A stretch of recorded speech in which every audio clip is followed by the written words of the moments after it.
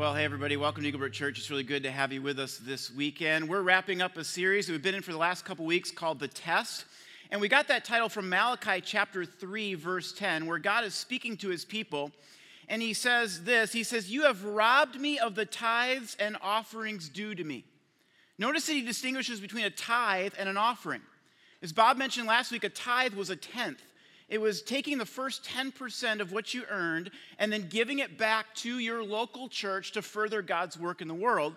But then there's something called an offering that's above and beyond that. God says, "You've robbed me of the tithes and offerings due to me. Bring the whole tithe into the storehouse that there may be food in my house. Test me in this, says the Lord Almighty, and see if I will not throw open the floodgates of heaven and pour out so much blessing there will not be enough room to store it." Now, what's interesting about this verse is that all throughout the Bible, God says that we're not to test him, except when it comes to this issue.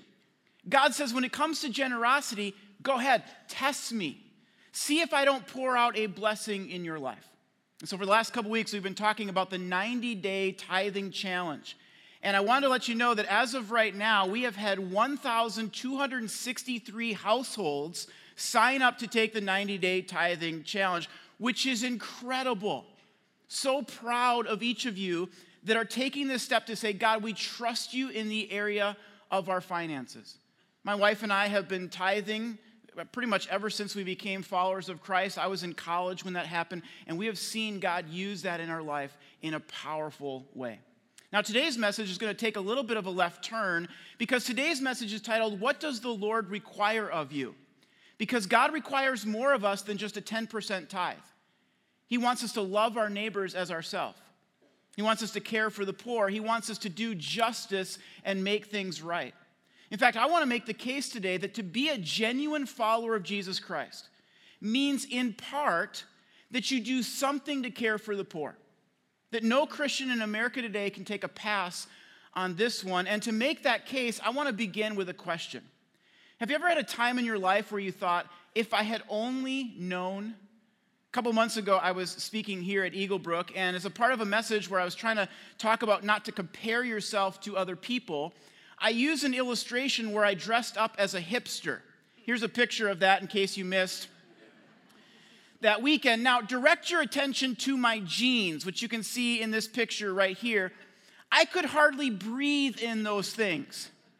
I was also having a hard time changing into them during the service. And so one of my colleagues, Michael Donnelly, he said, for the 11 o'clock service, you should just wear the skinny jeans underneath your other jeans. That way, when it's time to change, all you got to do is take the other jeans off. I thought that is a great idea. So I spoke the whole 11 o'clock service with skinny jeans underneath my other jeans. I waddled over to the plasma. I took deep breaths and tried not to pass out. Finally, it was time for me to go change. I ran back, I put on my vest, my glasses, my hat, my chain, but I forgot to take off my other jeans. And so I went back out, told a couple jokes about how skinny my jeans were, and then I noticed that everybody was looking at me really confused. Like, those look like the same jeans you had on before. Here's a picture of the 11 o'clock service. That didn't go quite as well. Total failure. I drove home that weekend just frustrated that I botched the most entertaining part at our biggest service of the weekend. I thought, if I had only known that I had not taken off my other jeans. Now, that's kind of a harmless example, but I can think of others that are a little bit more hurtful. For instance, when I was just a little kid, my mom came home from work one day, and she said to my dad, she said, there's this new company. It's called eBay. It's going to be selling things online with people. I think it's going to be pretty popular. We should try to get in on the opening and buy some stock. My dad said, what? Never even heard of it. eBay opened at $35 a share. It immediately jumped up to $50 a share, but then dropped down to $25. My dad had been watching it, but he was at a wedding out in California. So he thought, well, I'll purchase it when I get home. But by the time he got home, it was back up to $50 a share. My dad thought, missed my chance. Little did he know that eBay, before it split, would be at $400 a share. Have I told you that I'm an only child in line to receive the entire inheritance? If my dad had only known. Now, you could probably think of your own if I had only known stories. Some of them might involve investments. Some of them might involve missing out on meeting a celebrity or something like that. But I doubt that any of us could top the if I had only known story that Jesus shares in Matthew 25. The context is Judgment Day. People are standing before God, ready to give an account of their life, and Jesus tells this story about a king who represents God in the story. And the king divides the people up into two different groups. He says this to the first group. He says, then the king will say to the righteous, so that's the first group, people who are righteous, come, you who are blessed by my Father. Inherit the kingdom prepared for you from the foundation of the world. For I was hungry, and you fed me. I was thirsty, and you gave me a drink. I was a stranger, and you invited me into your home. I was naked, and you gave me clothing. I was sick, and you cared for me. I was in prison, and you visited me. Now, at this point in the story, the people are saying to the king, we don't get it. We're confused. God, when did we ever see you hungry? We never saw that. When did we ever see you thirsty or naked in need of clothing? I mean, we never saw this, God. And that's when Jesus drops the punchline of the story. He says, and the king will tell them, I assure you, when you did it to the one of the least of my brothers and sisters, you were doing it to me. But Jesus doesn't stop there.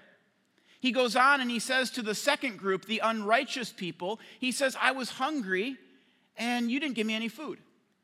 I was thirsty and you didn't have time to give me anything to drink.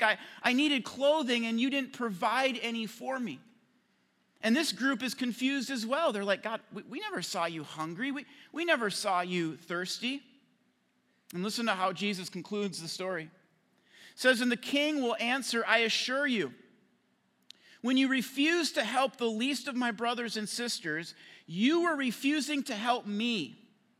And they will go away into eternal punishment, but the righteous will go into eternal life. That verse has always sent a shiver down my spine. Can you imagine being in that second group? And you're going, if I had only known.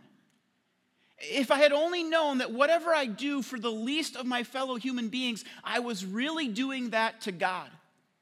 And now I'm headed towards eternal punishment. It's the ultimate if I had only known moment. Jesus says, whatever you do for the least of these, you're doing it for me. How is that possible? I mean, how is it possible that what you do for a fellow human being is really like you're doing it to Jesus Christ himself? I think the best analogy for this might be a parent and their children. I remember driving home from the hospital with each of my 4 kids, and it was like I had nitroglycerin in the back seat. I mean, I'm in the right lane going 35 miles an hour, yelling at people, slow down, because I felt like whatever happened to that little life was going to happen to me. And that dynamic has never changed. If somebody hurts one of my kids, that feels like it hurts me. Conversely, if somebody gives to one of my kids, if they encourage them or invest in their life in some way, it feels like they're giving to me. Jesus says it's like that. Whatever you do for one of my children, especially the least, the ones who are struggling the most, it's like you're doing it to me. And notice the verb here. Do. Whatever you do for the least of these. Compassion isn't just what you feel. Sometimes people say, well, I feel so compassionate for them, or I feel so bad for them. But compassion isn't just what you feel, it's really what you do. But if you're like me, oftentimes you don't know what to do, right? I mean, the needs of this world seem so great, you don't even know where to start. Here's what you need to hear today. You can't do everything, but you can do something. You can't help everyone, but you could help someone. Mother Teresa said, if you can't feed 100 people, just try feeding one. Can't help everyone, but you can help someone. And so in our time left, I want to give you 2 ways that you can do something to help the least of these in the world today. And the first one is this: get out of your world. One of the great dangers, I think, of living in a suburb of the Twin Cities is that it's easy to become insulated to the poor. The roads we drive on, the places we park our car, the bike rides, the bike trails that we go on, you can go months without ever interfacing with someone who is living in poverty. Months without ever interfacing with someone outside of your little slice of the world. I think about this sometimes with my kids. Like all kids, there are certain foods that they don't want to eat. They don't want to eat zucchini. They don't want to eat mushrooms. Pastor John Ortberg says that when he was a kid growing up in a Swedish family, they used to have to eat lutefisk for Thanksgiving. And all the kids would complain about that. But then Ortberg's grandfather would tell them that if you eat lutefisk, you will be able to run fast and you'll grow hair on your chest. And according to Ortberg, all Swedes want that. Even the women do, he says. And so all of the kids would go ahead and they would eat the lutefisk. Now, while our kids complain about the food that they have to eat, most of the rest of the world has a different food problem. They complain about the food that they don't have to eat. And we know that. We've all heard the statistics, but we forget. Jesus said, "I was hungry and you fed me. I was thirsty and you gave me something to drink." But here's my problem. I can go months without ever seeing someone who genuinely needs food or something to drink. I know the numbers, but I don't know their names. I've seen the statistics, but I haven't seen their face. That's why I have to be intentional once in a while about getting out of my little slice of the world. For years, I would drive by these low-income apartment complexes near my house. They were located across from the church I used to work at and next to some tennis courts that I play tennis at with my kids. And I would usually drive by these apartments and I wouldn't think anything of it. Drive by, windows up, air conditioning on, didn't give it much thought. Until last year, my wife and I started to talk about how we can make Easter about more than just Cadbury eggs and Peeps. And so we decided to bring Easter baskets to this apartment complex. We would knock on the door, and when they would answer, we would hand them a basket filled with candy and gift cards to Target, and then we would ask them, "Can we pray for you in any way?" It was an eye-opening experience. Every situation was different. The one that stuck out the most to me, though, was a family that the moment they opened up the door, I could tell they were more interested in the bowl they had been smoking than the basket I was offering, okay? I mean, it just hit me. And the dad got this like really paranoid look on his face, and he looked like he was about to shut the door, but all of a sudden his 5-year-old daughter came around the corner. And she made eye contact with my 5-year-old daughter, Isabel. And without me even asking her to, my daughter took off her Frozen movie bracelet, and she just reached it out to this little girl. Without saying a word, this girl walked over, she grabbed the bracelet, and for just a moment as their hands met, you could see the slightest little smile curl on her face. And then the door was shut. I don't know that little girl's name, but I see her face. And every time I drive by those apartment complexes today, I pray for her. I pray that God would protect her. I pray that God would watch out for her as she's being raised in a pretty challenging environment. And my wife and I have already begun to talk about how we can make this a lifestyle to reach that apartment complex for Christ. Friends, the world is watching us, and they are not impressed by how big our church is. But when a human being sacrifices their time and their resources for no strategic reason whatsoever, that's when the world stands up and begins to take notice. When an upstanding citizen walks into a prison to teach an inmate the Bible, that's when the world stands up and takes notice. When an educated person sits down to tutor a child that they've never met before, that's when the world stands up to take notice. When a person who lives in a 3,000 square foot home picks up a hammer and begins to build a house for somebody who doesn't have one, like our senior pastor Bob Merritt did recently on a Habitat for Humanity trip. That is when the world stands up and begins to take notice. When a young person filled with energy and a busy life walks into a nursing home to sit by the bed of a man or woman that the world has largely forgotten, that's when the world stands up and goes, maybe this Jesus Christ thing is for real. Maybe he really can change a person's life. But you got to cross that cultural barrier, that ethnic barrier, that generational barrier. You've got to do something once in a while to get out of your little slice of the world.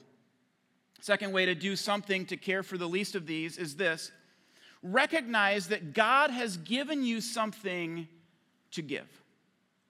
Every morning I try to read something in the Bible, usually about a chapter a day, and then write something about it in my journal. And on October 15th, the verse that I read, that I wrote down in my journal, was Romans 8:32. And it says this: since God did not spare even his own son, but gave him up for all of us, won't God, who gave us Christ, also give us everything else? I wrote down in my journal that day that at the heart of Christianity is a God who gives. Look at the repetition in this verse. He gave him up, who gave us Christ, who will give us everything else. At the heart of Christianity is a God who gives. God has given you something. He's given you talent. He's given you a spiritual gift if you're a follower of Christ. He's given you some resources. But here's the key. He's given you something so that you can give to others. The question then becomes, how much do I have to give to others? In his book, Jesus Outside the Lines, author Scott Sauls tells a story about an acquaintance of his who was a hedge fund owner. And one night, this hedge fund owner threw an expensive dinner party. And at that dinner party, he opened a $25,000 bottle of wine. Sauls writes, I don't even know if I could enjoy a wine that's that expensive. He said, with every sip, I would be like, there goes a year of college tuition. There goes a new car. There goes the whole income for somebody living in the third world. And that's when it dawned on Sauls. If half the world's population lives on $2 a day, and that's true, about half the world's population lives on $2 a day, what would they think about the $60 dinner that I spent last week? Or a $20 bottle of wine? I think Sauls might be onto something here. Because I've noticed that there's something in a lot of us that thinks that the lifestyle just ahead of our own is excessive. So the guy who drives an Audi, he questions if you can be a true Christian and drive a BMW. He's like, you know what, that's a little bit excessive. That's over the line. Ironically, the guy who drives the BMW, he thinks the same thing about the guy who drives the Ferrari. He's like, now that is over the line. That's excessive. But let's look at our own lives for a moment. This past fall, I spent $70 to have my sprinkler system blown out for the winter. I will spend another $130 to get it started up again in the spring. It's $200 on a sprinkler system every year. If half the world's population lives on $2 a day, I will just have spent 1/3 of a person's income so that I can have green grass. Do you think a dad who makes $2 a day might look at me the same way I look at somebody who spends $25,000 on a bottle of wine? And all of this leads to the question that we all want to know. Well, where's the line then? I mean, haven't you ever wondered that? Well, where's the line? If the Bible just told us you can live in a 3,000 square foot home, but don't live in a 4,000 square foot home, we would all go, oh, okay, well, now I know where the line is. If the Bible said you can go on one vacation a year, but don't you dare go on two, Or you can drive a Honda Accord, but you can't drive a Lexus 426. Then we would all go, oh, okay, now I know where the line is. But the Bible never says that. There's no lines. I'm glad. Lines lead to obligation. Lines lead to feeling prideful if you're over the line. Like, oh, I drive a Honda Accord, so I'm more spiritual than you are. Or feeling really guilty if you're on this side of the line. Like, oh, I went on 2 vacations last year. In fact, oftentimes when I hear messages about helping the poor and helping the least of these, it can quickly generate into a guilt trip.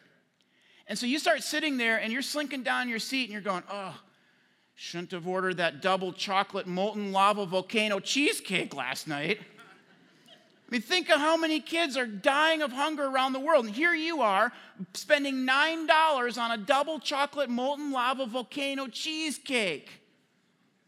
I don't see it that way at all.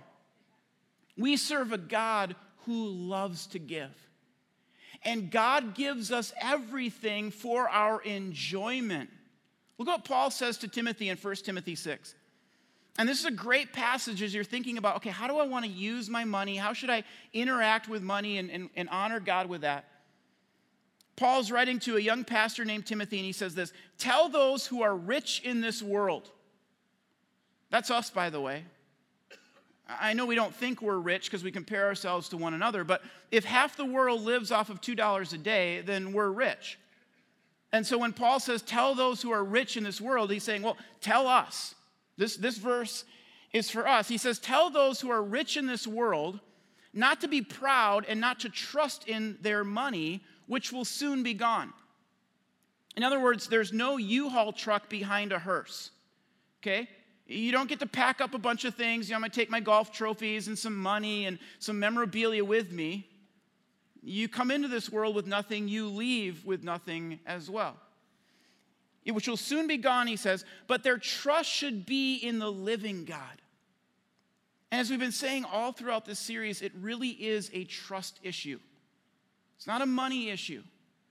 It's a will you trust God with your finances issue. He says, but their trust should be in the living God, and get this, who gives us all that we need for our guilt, for our pridefulness. No, he says he gives us things for our enjoyment. You can enjoy the vacation that God's given to you. You can enjoy double chocolate molten lava volcano cheesecake on occasion, okay? I don't even know if that exists. I think I just made that up. But look at what he says next to Timothy. He says, tell them to use their money to do good. Well, now that's kind of interesting. They should be rich in good works and should give generously to those in need, always being ready to share with others what God has given them. By doing this, they will be storing up their treasure as a good foundation for the future in heaven, so that they may take hold of real life.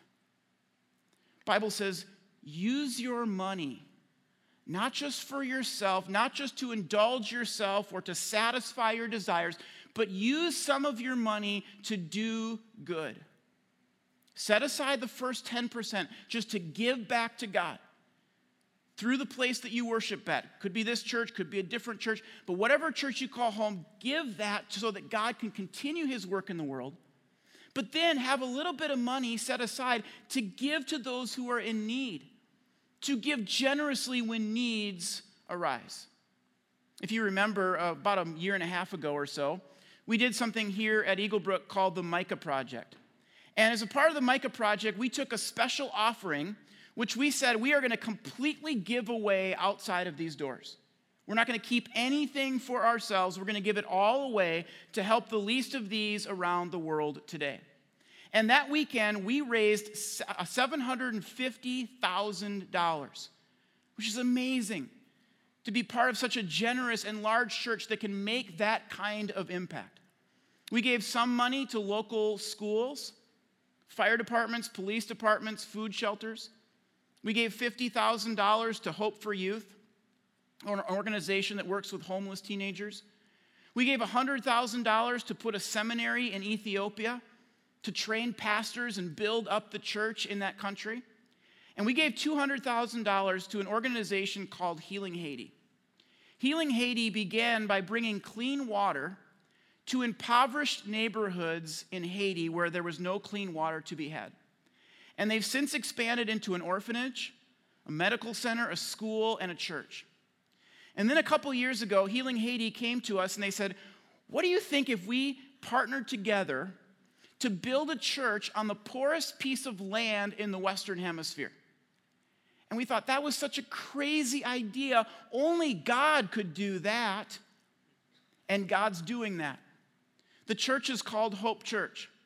It's in a neighborhood called Cité Soleil, which is a slum located in Port-au-Prince, Haiti.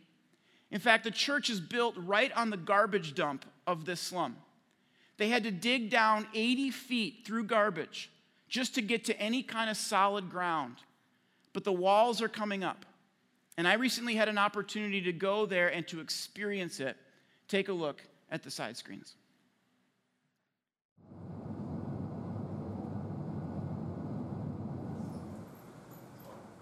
Well, it's been a few years since I've been on a missions trip like this out of the country, and so it always just reignites my heart, and it makes me think about the fact that we live in this global world. God knows all these people. He loves all these people.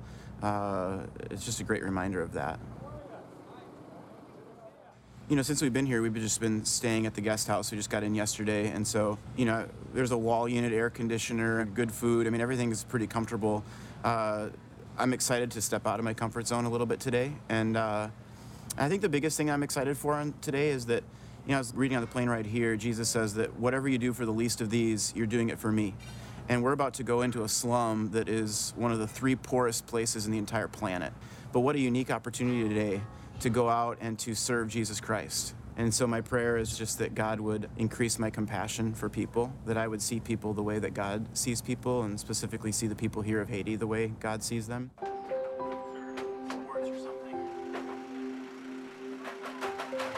So we started out the morning by getting in a tap-tap, which is kind of like a bus, and we drove into Cité Soleil. You can see it progressively getting more impoverished as you drive in, and then you actually get into the heart of it, and it's all corrugated metal, and there's garbage everywhere. Healing Haiti is one of the very few ministries that will go into that community, and they deliver water there, and so got to be a part of the water truck, pouring buckets, delivering buckets to people's homes. It's a pretty unique experience.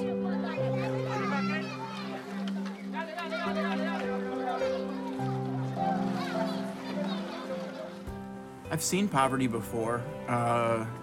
I think what shocked me was the kids and the number of people there. I was so surprised that there was little kids running around all by themselves, and there was no family unit there. I've been told some of these parents are out just trying to make money or get food, and their kids are just kind of on their own. Others are just kids they don't have a family, and they're kind of just basically in what's called a Restavik situation as a slave kid. But I have kids who are 10, 7, 5, and 3.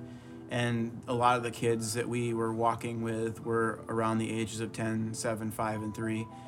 And, my kids have clothes, they have a bed, they've got food in their stomach, they've got an education, and they go to school. These kids had none of those things. One of the biggest things that stuck out to me was how much they craved physical touch. They wanted to hold your hand, they wanted you to pick them up, they wanted you to hold them tight. I would rub their back and whisper things to them. They were just craving attention. And, I'd pick 2 girls up at one point and just start spinning them around. And you would have thought they were on a roller coaster at Nickelodeon Universe at Mall of America. They were just laughing, huge smiles on their face. I was just really struck by how kids they wanted love so badly from somebody.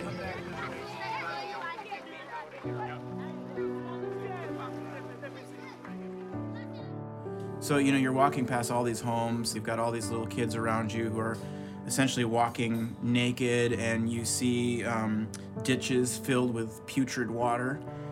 Then you come up on top of this garbage dump, and they've built this church called Hope Church. And you just think about the impact that church could make, and you start hearing them talk about 400 kids can come to this school. and they can get an education from kindergarten, all the way up through high school. And they get to sit down at a desk and go, that's my desk. And to feel that sense of value and worth and to be poured into and to get educated.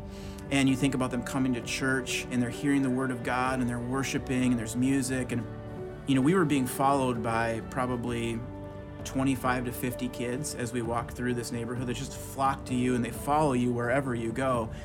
And I walked in and one of the pastors who's involved with Healing Haiti had circled up all of these kids and was delivering a message to them right in the middle of this church. And the church isn't even built yet. I mean, it's still just coming up. The walls are incomplete. And he was preaching the word of God. I mean, I think I sweat, but this guy was just dripping. And so you think about what a church that teaches God's word in a biblical, true fashion, it could completely transform everything about that neighborhood. I told one of the members of Healing Haiti, I said, this church is going to be some of these kids' favorite place on earth. It's going to be the place that they're going to grow up 30, 40 years from now, and they're going to look back and go, that's my happy place. That's the place where growing up, I just wanted to be there because it was so different than what I saw on the outside, of that church.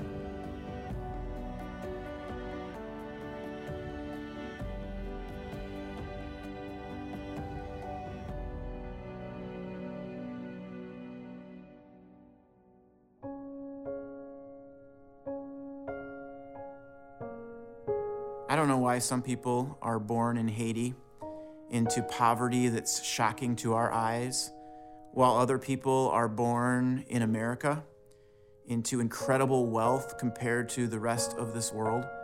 But I do know that God cares about the poor.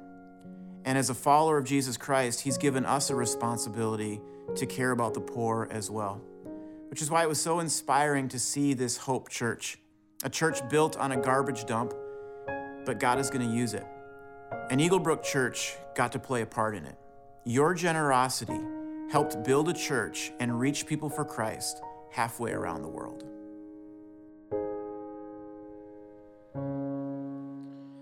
One of the first places that we delivered water to, I was helping a woman bring a bucket of water back to her home, and she lived about a mile away from the water truck, which I felt like kind of a weenie because I had to stop and take a break, pretend like I couldn't get a grip, but I really just was really tired. And as I was leaving her house, this little girl, about 18 months or so, began to follow me. And the kids in Haiti, as I mentioned in the video, they're just starving for attention. They yell out, hey, you, hey, you. And they just want you to hold their hand or to hold them tight.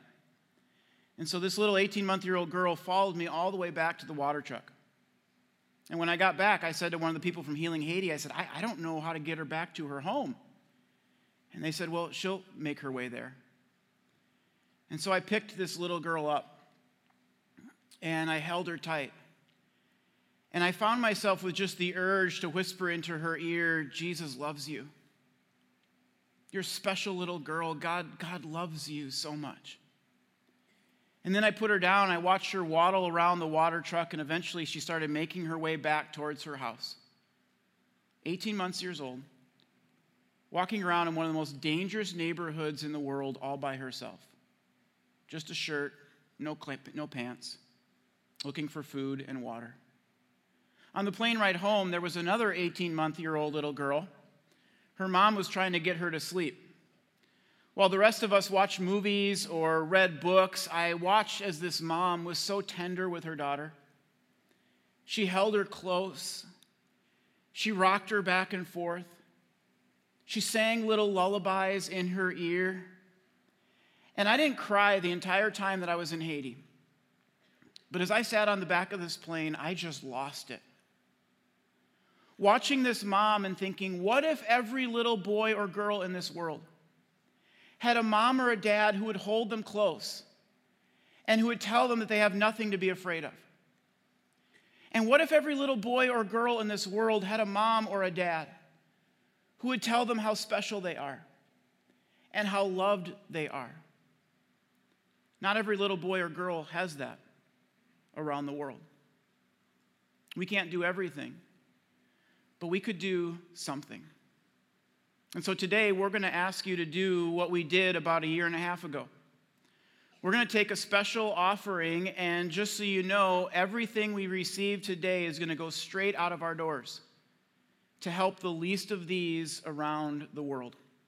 If everyone in our church gave $25, we'd raise about $500,000 that we could give outside of our walls. Now, 25 isn't what you have to give. Some might say, you know what, I want to give more. I think God's moving me to do that. Others of you might say, you know, that's not too much for me right now. I think I can give this amount. But whatever it is, we can each do something to help the least of these.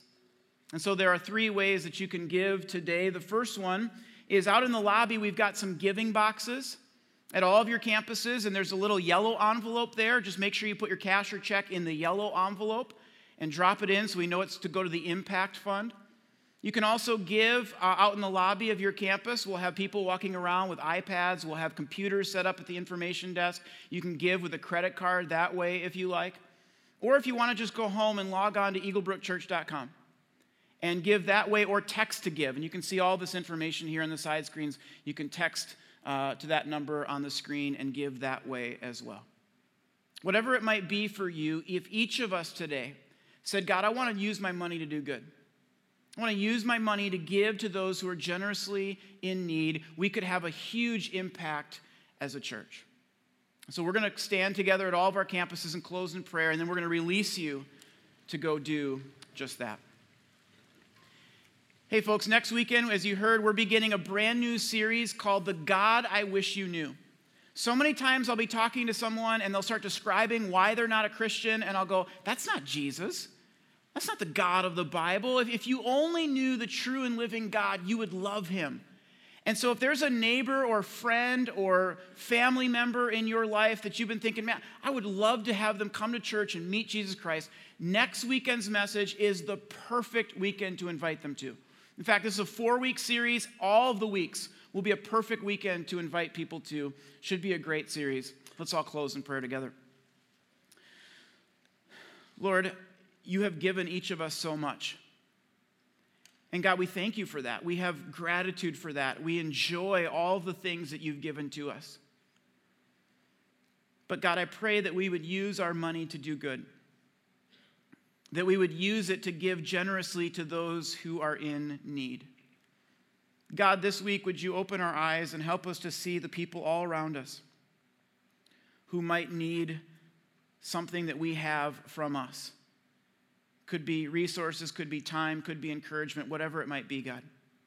And right now, in this moment, God, as we release our resources to you, as we give back to you what you have given to us, we pray that you would use this offering today to make a huge impact in this world, God, for your children, for the least of these who are struggling the most. May you use it and may you bless it, God. We pray it in Jesus' name. Amen. You're dismissed. Have a great weekend, everybody.